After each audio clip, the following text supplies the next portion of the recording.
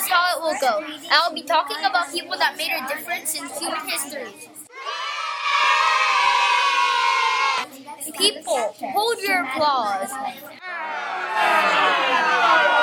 The first person is... We have a person, and that person will be... Stephen Paul Jobs. Now let's get started.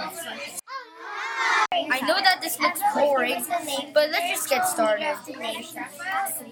Stephen Paul Jobs, aka Steve Jobs, was born on February 12, 1955 in San Francisco, California. He dwelled most of his life in Palo Alto, California in the USA. He dropped out of Reed School.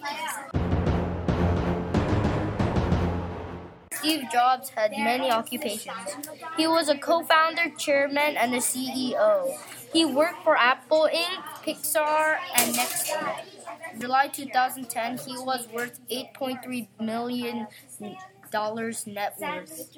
Oren Paro, and had 6 children named Lisa Brennan Jobs, Aaron Cena Jobs, Eve Jobs, and Reed Jobs. Steve created 2.5 Apple products during his lifetime. On October 5th, he died.